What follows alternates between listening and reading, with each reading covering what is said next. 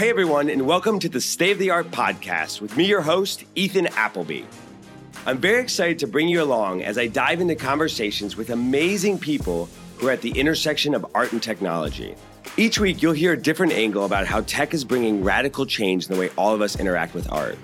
We have on artists to first-time collectors, as well as CEOs from some of the top digital art companies. We'll also look at the effects social media sites and crowdsourcing platforms are having on the art world, and explore how other creative industries such as music and fashion were democratized using technology. Before we get started, I want to tell you about Bango. If you're looking to spruce up your space and add inspiration to your home or office, there's no better way than original art. And Bango is changing the way we discover art from some of the best emerging artists. So visit bangoart.com or download the Bango app on iTunes and use promo code STATEOFTHEART to get 15% off your first purchase. Now, today's episode is a first for State of the Art.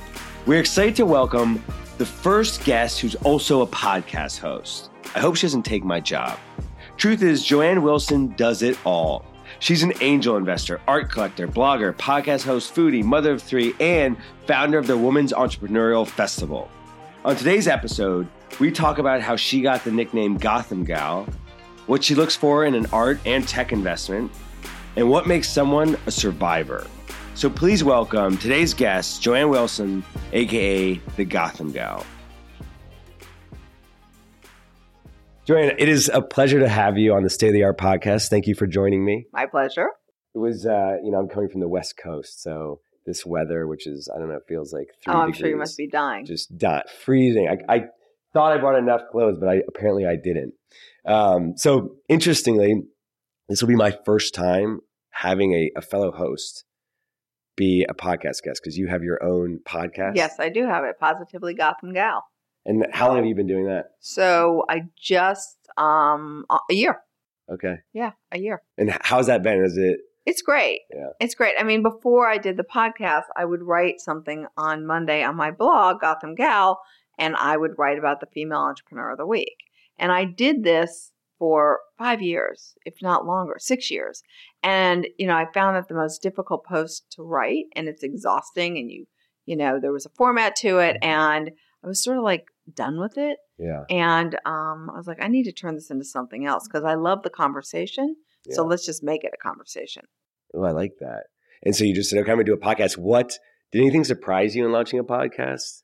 Well, not really, because our family did a podcast back in early 2000, and we would do these podcasts every Sunday night at our family after Sunday dinner, and we called them Positively 10th Street because we lived on 10th Street, which is why I called this Positively Gotham Gal.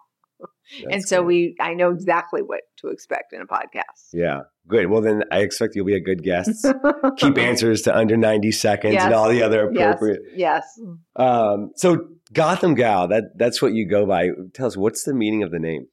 Honestly, brands are funny. I started writing a blog 14 years ago. And so I had to call it something. Yeah. Right. And so we're like, what are we going to call it? What am I going to call it? And I have always been sort of the girl around town in regards to the latest restaurant or where we're shopping or what we're looking at and checking out new areas and really thinking about future stuff. And so I was like, Gotham Gal. And it was available. You could get the .com. You got no problem, gothamgal.com. It was available. Boom, done. I mean, this was not a conversation that was longer than 10 minutes. And that was the end. And now it is what it is. All right. Well, it makes me think of, like Gotham City and Batman and being a superhero, which in many ways, some people say you do so much. So like clearly, you have some superpowers in here. And I love the allegiance to superheroes. When I was not working, in New York, one of the things that people love to say, not in California as much, is when you meet people, like literally one of the first things they say to you is, what do you do? Yeah. And that is not something they do in California for whatever reason. It's true. And, I go to these events, but what do you do? What do you do? Yeah. And I was like, it's really annoying if you're not really you're doing something that you're not getting paid for, but you're enjoying. You're being a mom for a couple of years. Yeah. And so I used to answer to people. I was like, well, I'm a superhero. Or I'd say, nothing that, I work extremely hard in my superhero role without getting paid for it. Okay. I like that. Well, let's talk about two of your superpowers that you work on. Okay. Investing and art collecting. Mm-hmm. I'm sitting in your office and it's gorgeous, filled with art. Thank you. It's literally a showroom. Do you do any shows here? I don't do shows. You need no. to. It's yeah. a great space. How did you get into investing in art collecting, or which one came first? Oh, art collecting came way before investing, for Okay. sure. When we moved to the city after graduating college and started to have a little extra cash, and we were like, okay, no longer posters. Let's, see if we can collect real art. Yeah. And that's when we started collecting. And we bought a couple things that we really loved. We spent time in galleries. We really had no idea what we were doing. Yeah. And fast forward, our life really changed. We really had no income. We moved to the suburbs. We got back into it. We stopped for a time. We had no cash. Yeah. And then we got back into it when we had cash again. But, the reality is you can buy fabulous art for inexpensive, and you should buy what you like. And so we've been collecting forever. Yeah. So talk about that. You said buy what you like. I mean, I know you have a sort of a strong thesis when it comes to investing, which I want to hear more about. But when it comes to collecting, I mean, how do you think about it? Oh, listen, years ago, I really bought early stage art, things that were, under a very low price point because I couldn't afford anything else. Now, of course, I can afford art that's a little more expensive, that it's a little more emerged. But the truth is, I don't buy like really big name brand artists. I mean, I just never have. It's just not something that interests me. And so, I go to the shows. I go to Chelsea when I'm in LA. I go to the galleries. I see what's happening. I go to museums. When we travel, art is one of the things that we look for. I don't look to artists and think, oh my God, this is an up and coming artist. I should buy this because their work is going to go up in value. Yeah. I buy it because I'm looking at it and I love it. And I think I would really love to live with that piece of art. And to me, that's much more interesting than buying because it's a great buy. So would you consider yourself an art collector? Yes. And at what point did that happen? Did you feel it from right away, or did it take you a while to get around to accepting that? I think, I realized the value in collecting. And certainly when we started buying art, I remember we built a home and we're started collecting art that we wanted to see on those walls. Yeah. I mean, just like when you walk into someone's house and there's no books, you think, really? Yeah. I think that having art on your walls changes the entire feeling of your home. It's wonderful to live with art. And we bought what we loved. And a lot of that art has gone up in tremendous value. Well, that's good. But it wasn't bought with that in mind. And so I think then we realized, we're sort of, I guess we're collectors. Yeah. So we have continued to collect art over the years, and things that we just like. It's interesting with collecting. You talk to people, and you ask someone, "Are you an art collector?" And they'll be like, "Oh, no." Or I'll do a thing in a room full of people. How many of you are art collectors? A few raise their hand. How many of you own a piece of original art? 90% of people might raise their hand. And that makes you a collector. It's like, why don't, what is that sort of roadblock in their head that makes them think otherwise? I think it's people feel like if they're not going out and being active in the market, that they're not a collector. Interesting. I think that's what it's about. I mean, do you invest your money? No. Well, you have a money market account or you have this. Yes, you take care of your money. It's the same thing. If you're not active, that doesn't mean that you're not a collector. Interesting. If you enjoy art, you're interested in, and you make a purchase, and you might not make another purchase for a year and a half, you are still a collector. But I think it's the people refer to active collectors as the only people that are collectors. Yeah. Okay. I like that. So if we now look at the investing side, How did you get started in that, and how has that changed over the years? Well, I think it changed like art is when I, after the second generation of the web really started to percolate, Yeah. and I had been blogging for a couple of years, and had started to talk to a variety of people. I was really watching the next generation of businesses being launched, and I was obsessed with Curb Media. I was reading Eater, Curb, and Racked all the time. Yeah. And, my husband said, Lockhart is raising money. And I was like, wow. And I said to him, you would never invest in this. It's not in your thesis. He's like, you should go invest in this company. You would be great at it. You understand how to build businesses. You know how to make money. And you would be a tremendous value add. You should go be an investor. You'd be really good at it. And so I contacted Locke and gave me the whole pitch. And I was like, I'm in. I sat on his board, was very involved with his company until we sold it to Vox. And it was a great learning experience. But I didn't think of it as my first investment, like, oh, I'm going to be an investor, or like, oh, I'm going to be an art collector. It was like all of a sudden I invested in that, and then I heard from more people, and then I put money into other companies, and then I made this conscious decision that I really wanted to invest in women-founded companies, and all of a sudden, before I know it, I was an investor. Yeah. Interesting. And so, talk to me about your thesis when it comes to investing. Yeah. So at the end of the day, I'm investing in people. I had someone here this morning who, he's going through all the craze that people learn their first year in the business. Yeah. But I said to him, I invested in you. I knew you'd figure that out. And you're a survivor. And so I think in general, I invest in people that are survivors. I'm also super early. Yeah. And so I would say probably 60% of the businesses that I'm invested in, I literally gave them their first dollar in regards to their first investment.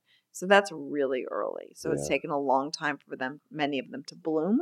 But on the other hand, I want to invest in female-founded businesses. Not that I don't invest in men as well, because I do. And I want to be early. I want to own 1% of the business from the very beginning. And I want to continue to put money in at every round to continue to own 1% of the business. And then I get involved in the businesses. I'm not a passive investor. Great. Who's a survivor? How do you identify that? What does that mean to you? Well, look at Jen Beckman. Jen Beckman from 20 by 200. Yeah. 20 by 200 is still out there. She's doing really well. Her concept art for everyone. She had VC money. It was a debacle, a story that could be written in the web archives, and she got her company back, and she's back out there and building her company again. So does that mean when you're evaluating someone, maybe you look, have they had a particular struggle, or have they kept going, or has there been like a major, roadblock or obstacle that they overcame versus someone who might just come in with, a degree from a really good school and, a strong pedigree, let's say? Yeah, if you do this long enough and you meet enough people, you can figure out which ones are the survivors and which one aren't. I want to invest in someone who, if the entire world collapses and the entire vertical collapses on Tuesday at 11 o'clock, they know at 11:01 what they need to do to make a change and shift gears. Yeah. And so I think those people are survivors. Yeah. I like that. And most of them are unhireable. Why is that? Because they're entrepreneurs, and they think like an entrepreneur, and they can't work for anyone. And those people tend to be survivors because they're not going to go close shop and go work in a big company. And many of them who find themselves being bought by big companies and they have a couple of years to invest, very few of them make it through the vesting schedule. Yeah. Huh. Interesting. So you gave a talk on dreaming big, and you said that, artists should think more like entrepreneurs and vice versa. I'm curious, you could say that sort of collecting art and investing in companies, that maybe there's some similarities. You try and identify an artist or a company really early that's undervalued, that, is really passionate about what they're doing. Mm-hmm. Have there been things that you've learned from investing that's helped with collecting and vice versa? Well, at the beginning when we were, when I really started collecting art, I really made it a point to meet most of the artists, Yeah. which was always fun. Now I don't know a lot of the artists that we've collected. Not that I haven't had the opportunity to meet some of them, Yeah. but the concept that to me is that all cream rises to the top, and that even if you're an artist or if you're a technology founder or whatever it may be the medium that you choose for yourself as an entrepreneur, because I do think artists are entrepreneurs. Yeah. They're working for themselves, is you have to be able to sell yourself. Yeah. And you have to be able to put yourself out there in the world. It could be your own social media platform now, making sure you're with the right gallery, all the things that you need to do as an artist. And so in many ways, that's just a different angle versus a tech founder. Yeah, I like that. I feel like artists often struggle, though, in telling their own story. I mean, maybe entrepreneurs sometimes are more willing to, but artists, are reluctant to talk about themselves or put themselves out there as much as they should, which, is unfortunate because it is often the story that people find, to be that hook. Completely. That brings them in. But I think if we look at the most successful artists, it could be from the 1970s, the 1980s, the 1990s, 2010. I think you will see that those artists that have risen to the top with their careers are very smart, very magnanimous, and are very engaging. It is not a super introverted artist who happens to be, picked up by Zwirner and Zwirner does all the work. Yeah. It doesn't work like that. Yeah. And there's, we've had a number of artists on this podcast, and it's interesting, you talk, what Instagram has done as a platform to get them more exposure, or what they're doing to work with brands now more and more, which is becoming, more socially acceptable within the art world to do. And, those are different ways that, it's interesting from a sort of consumer collector perspective. We talked earlier about like what it means to be a collector. Most people don't often think how much art is around them, and that when artists are working with brands or billboards or anything, art is all around us and we're exposed to it, but there's still this level of intimidation often for most people to say, I'm going to take a step into purchasing a piece of art. Oh yeah. They're so obnoxious in most of the galleries, and it's created that way. And I think that as we become a flatter world, particularly with art and technology, I'm invested in a company called TagSmart. Yeah. And the concept is, which I think is where we're going to go, is that all art will be identified by a tag. So almost like this is a real good housekeeping seal of approval. The artist signed it. It's tagged. It's in a database. It will probably be on a blockchain so that you know that if you buy a piece online and it says Gerhard Richter on it, you are rest assured that you are buying a Gerhard Richter. Huh.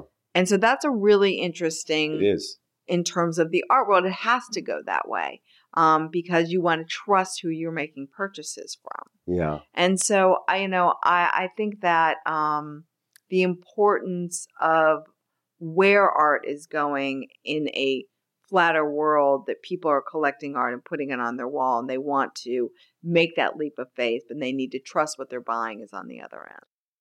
Now, for all of you listeners who are looking to replace your boring IKEA poster or add another piece to your collection, Van Gogh can help. Van Gogh's revolutionizing the way we discover art.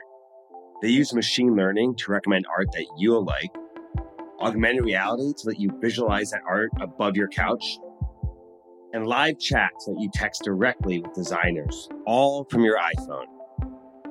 They made finding my first piece fun and easy. So don't wait. Visit vangoart.com or download the app on iTunes and use the promo code STATEOFTHEART for 15% off your first purchase. Now, back to the episode. And do you think trust, though, is one of the biggest issues that most people have in making that first purchase?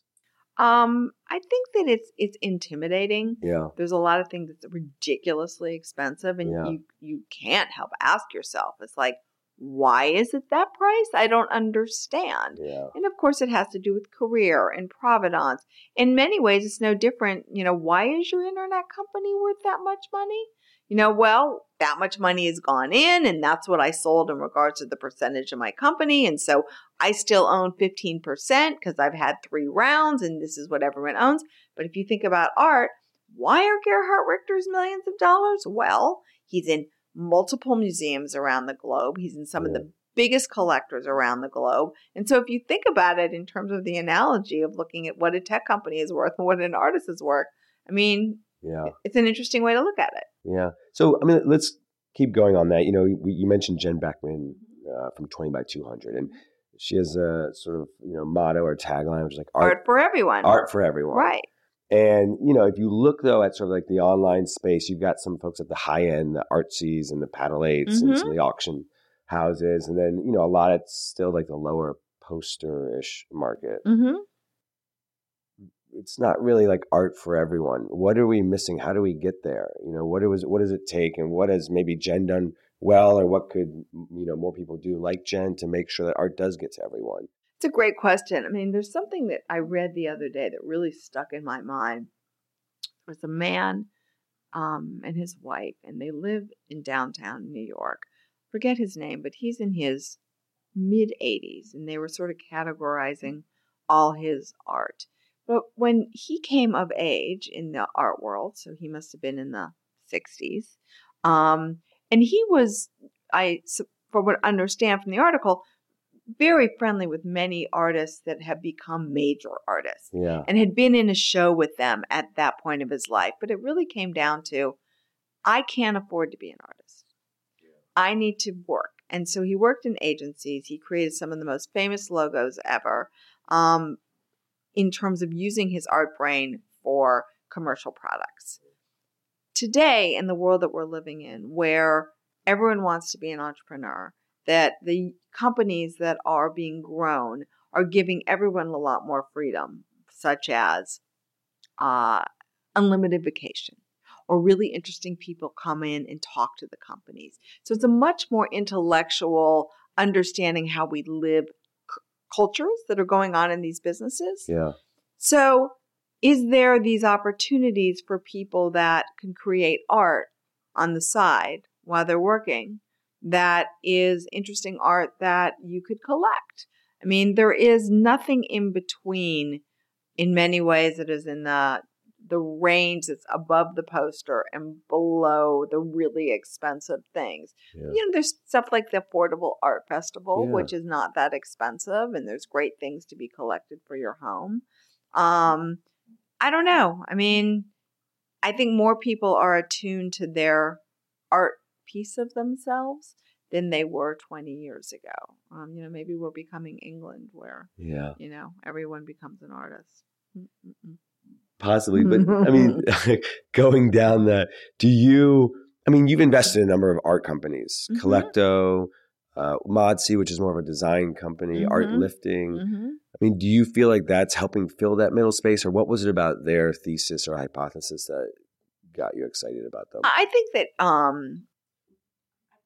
Art Lifting is really a social responsibility company, right? They are taking artists who are really homeless people and also military people that are, struggling to survive, and some obviously very down on their luck, that happen to be artistic human beings, that they are creating these art pieces in homeless shelters that many homeless shelters actually have through social programs, places where people can create, and taking those pieces of fabulous art and making them into prints and giving the ability for those people to actually survive as artists. And so allowing these people to become entrepreneurs as artists. So that's a super cool thing. I mean, I really love what she's doing.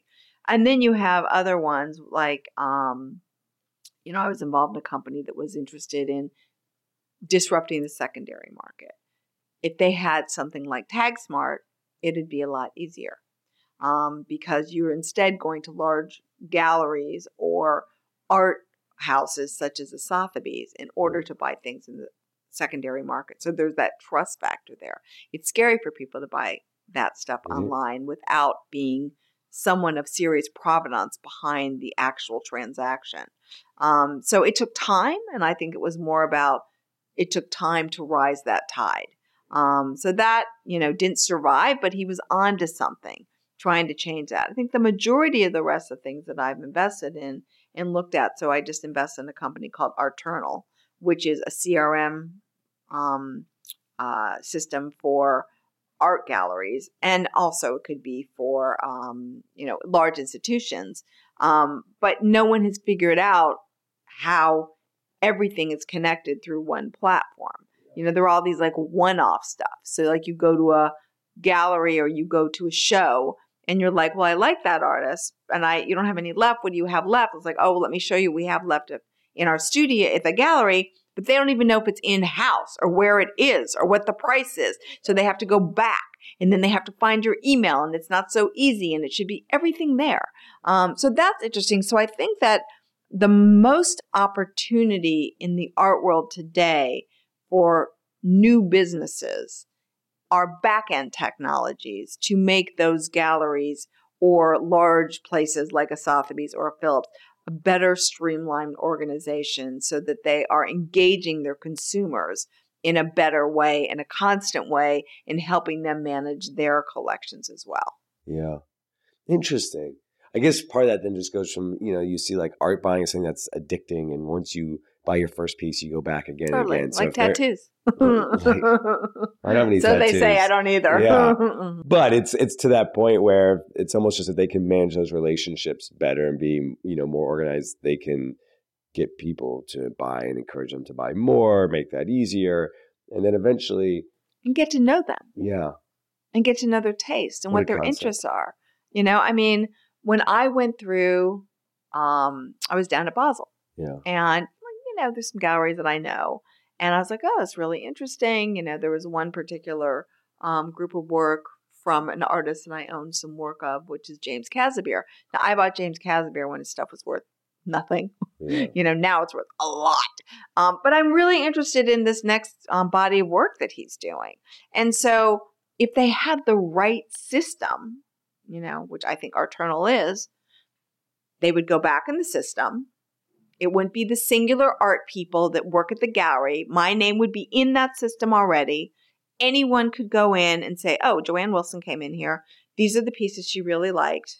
We should send her some stuff and just follow up with her and keep note of that in the system we have on her. And it shouldn't be for the salespeople. It should be the owner of the gallery that keeps that system. So if the salesperson leaves, I don't leave too. Yeah. Yeah, it seems like such a basic functionality that they would have. What, on the design, what impact do you think, design will have on people starting to collect? And what I mean by that is there's a lot of companies now that are helping people with design. So Modsy is one of them, makes it easier. Makes it easier, 3D. A lot of these companies, they don't really deal with original art though.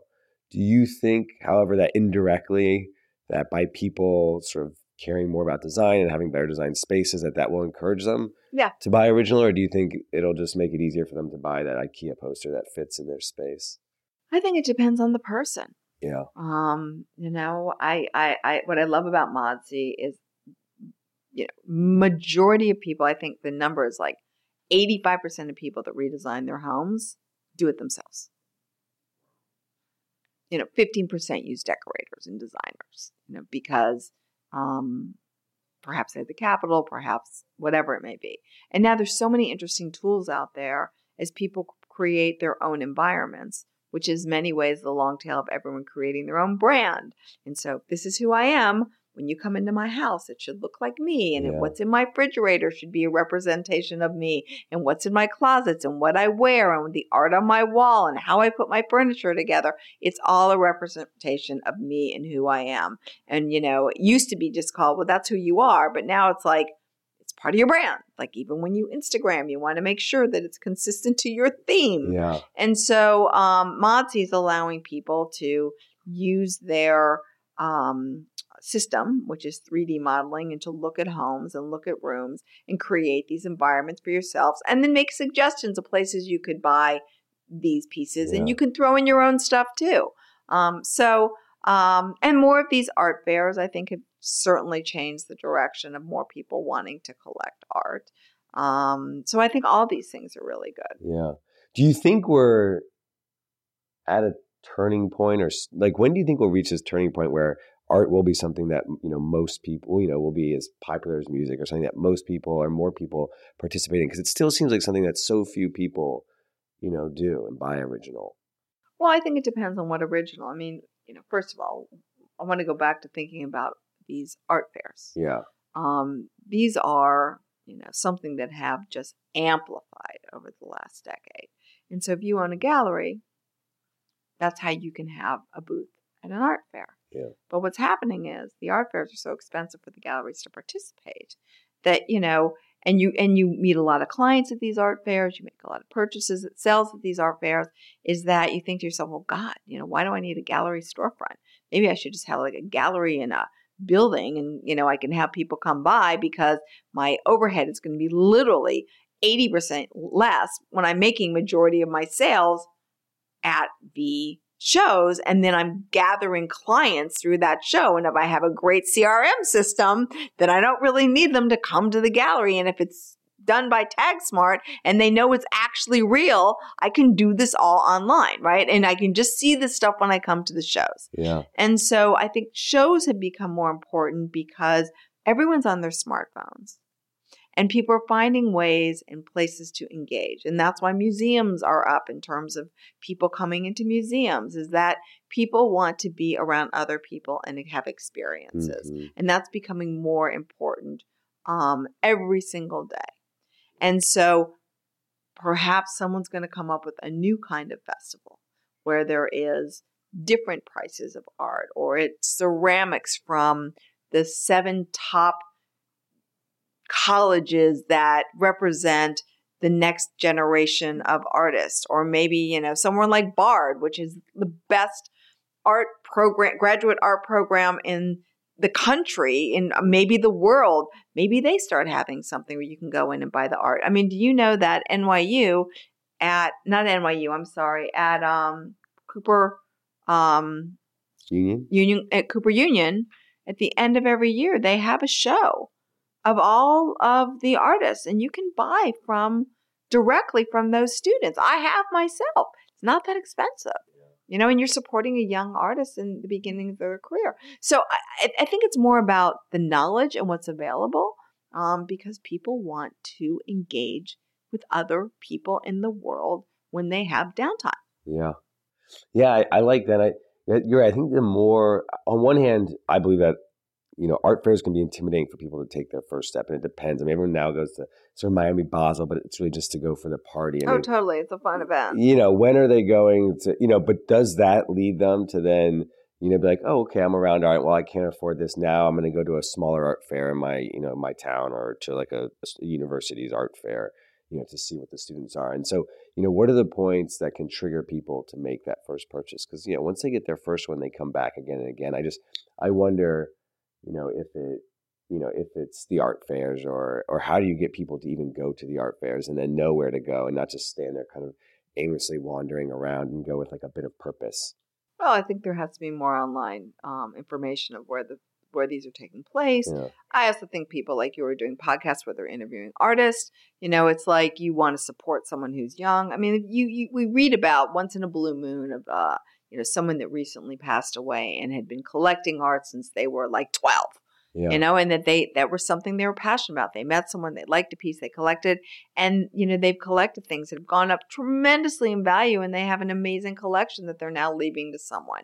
I think that, certainly with the tax changes that are happening, supposedly art will not be as much as a great asset class. And I've never understood that. To me, art is art. Just like music is art, or theater is art, or movies are art. I don't think of it as an asset class. I'm not impressed with people that have bought ridiculously expensive art because some art collector told them that's what, art person told them that they've hired to do. Yeah. Because it will be worth so much money. It's a great place to put money into. Yeah. I mean, I think art should be collected as, supporting artists and supporting the medium of art. Yeah. What do you want to see as a collector and an investor, happen between the intersection of art and technology? So what is it maybe that you want to see more companies pop up with in a certain space, perhaps, or artists use of new technology? I want to see the people that represent artists be able to use better back-end technologies to create a much more seamless experience for the consumer who is making those purchases. So that even the one that isn't purchasing today, who might purchase in a year, that there is a very seamless, open, pleasant, no attitude conversation that goes on between the people that are representing artists to the people that are looking to collect the art. Okay. And what about artists? What about them using, do you see digital becoming bigger, or what, like how? Digital's definitely becoming bigger. And certainly a lot of the up and coming artists who grew up with technology are creating really interesting art through computer imaging. Even the movies that we're seeing coming out, like the computer imaging, is amazing. And many of them are using that medium as well as others to create interesting shows around their work and what they're thinking about. So, I think that will change. But there is something that I don't know when will it change, is that in order to be an artist with a name and provenance and the top, rising to the top of your career, you really have to have a very certain kind of gallery represent you and your work. And I don't know how that changes, because those galleries have relationships with investors of art, collectors, and they have relationships with museums. They have relationships with shows. I don't know if Picasso would have had the same success if he just was able to put his shit up on Facebook and sell it. Yeah. I don't think that we're there yet, because, as a first-time collector, knowing that you're buying from a really good gallery that's representing an artist, that there's a comfort level that they're going to make sure that this artist has a good career. They're looking out for them. Yeah. They're not looking to bring in an artist this year, dump them, bring in someone else next year, and then their art is not going to be, they're not going to help the artist grow in their career. It's not about creating the art to be worth more. It's about allowing the artist the ability to grow and create other work as their career continues. Yeah. And I think if demand was there, ultimately, right, it'd be better to sell 1,000 pieces for $1,000 and one piece for, $100,000 or $1 million. Yeah. Because I think artists, it's like they want to get their work out there. It's just when there's, a smaller set of people perhaps purchasing currently, that's in part what, drives them to want to be in that gallery. I think editions are really cool. Yeah. Jen Beckman does editions. Yeah. Others do editions. I think that that's an area that really has not been seriously explored. What's her name? Rudin's, Beth Rudin, Beth DeWoody's daughter, did a site called The Gray Area, or The Gray something. And it was all editions of artists. For instance, if, I use Gerhard Richter again as an artist. If they went to him and said, is there a medium you always wish you used? And he's like, hey, I've really never done anything in pottery. I've always been this, fantasy of mine to create a tea set. And it's like, well, you could make a tea set. Why don't you make them one, and we will make it 3,000 of them as addition. You sign them. And that's interesting art as well. Yeah. And that's what she was doing. And then I don't even know if she's still doing it, but I loved the concept that gave people an ability to create additions at much less price points. I mean, even William Wegman, Jen has all those pieces of him in the alphabet on her site, which are super cool. He's not selling them as, artist proofs. Those are multiple photos that are being collected by a lot of people. And so I think that's an interesting way for people to start collecting. Yeah. You can't afford the $1 million piece, Sure. but you could afford the collection that's 3,000 pieces that the artist put out, and it's $2,500. Yeah. I think, and you're absolutely right. I mean, with that too, it's, getting people comfortable in the story you talked about. I mean, I always think about, video, playing a bigger role in helping artists tell that story online that can get more people perhaps to buy. So I think that's another example of technology, like you talked about story and how important that is. Video can really help artists tell their story. Yeah. Which could be something else that, gets more people comfortable in purchasing and knowing who this artist is and, being able to talk about them. Right. And I think pricing is important. Yeah. I mean, I own work from both Vanessa and Alex Prager.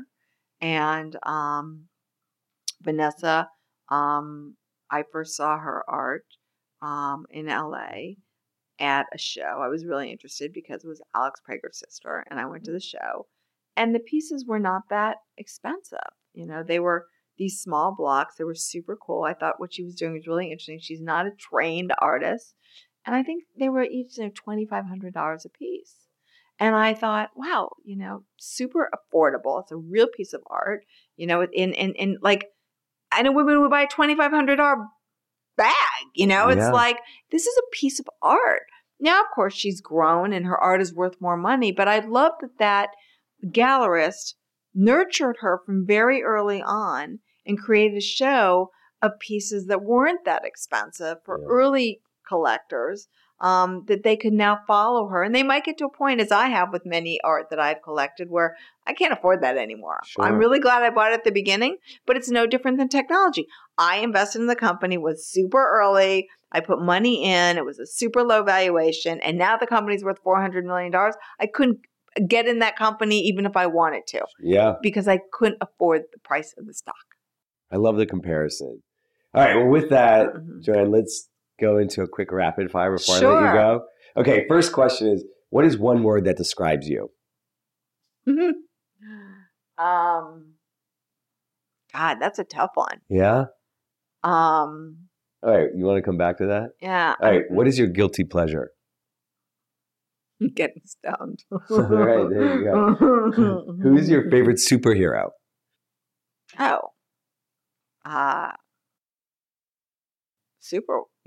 Was it Gal Gadot? Wonder Woman? Wonder Woman. All right, Wonder Woman. And which portfolio has done better, your art investing or your tech investing? I hope that they're head-to-head. Head-to-head, all right.